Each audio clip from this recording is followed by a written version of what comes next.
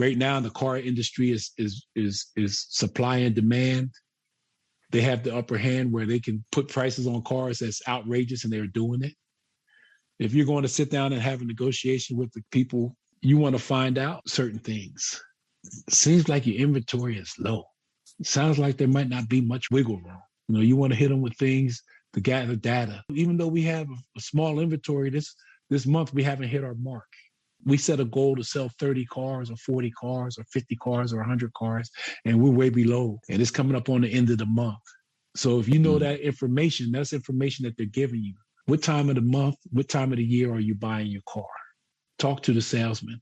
Label, mirror, dynamic silence. He's going to tell you if they're having a good month, if they're having a bad month, if they reached their goals, if they haven't reached their goals. If they haven't reached their goals, they're more likely to give you a deal.